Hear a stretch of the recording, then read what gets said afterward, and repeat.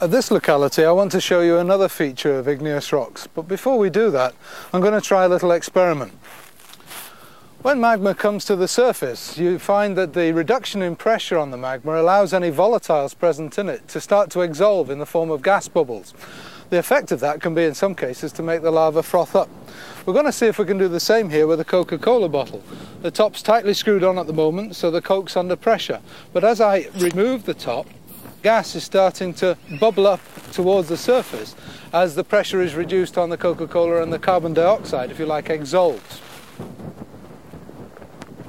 If we turn to the rocks themselves, here we can see the lateritic top of an older flow which has been weathered, and above it we can see a much fresher rock. And within that rock with these gas bubbles, but they're empty. But as we move down towards the base of the flow, some of the cavities are actually filled with a white mineral, which is either zeolite or calcite. We have one slight conundrum here though, in the sense that the bubbles are at the base of the flow.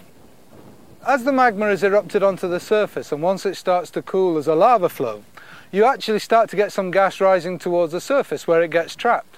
But the lava flow is moving, and what you see happening in effect is that as the lava flow moves forward, these early formed bubbles get brought down onto the base of the flow.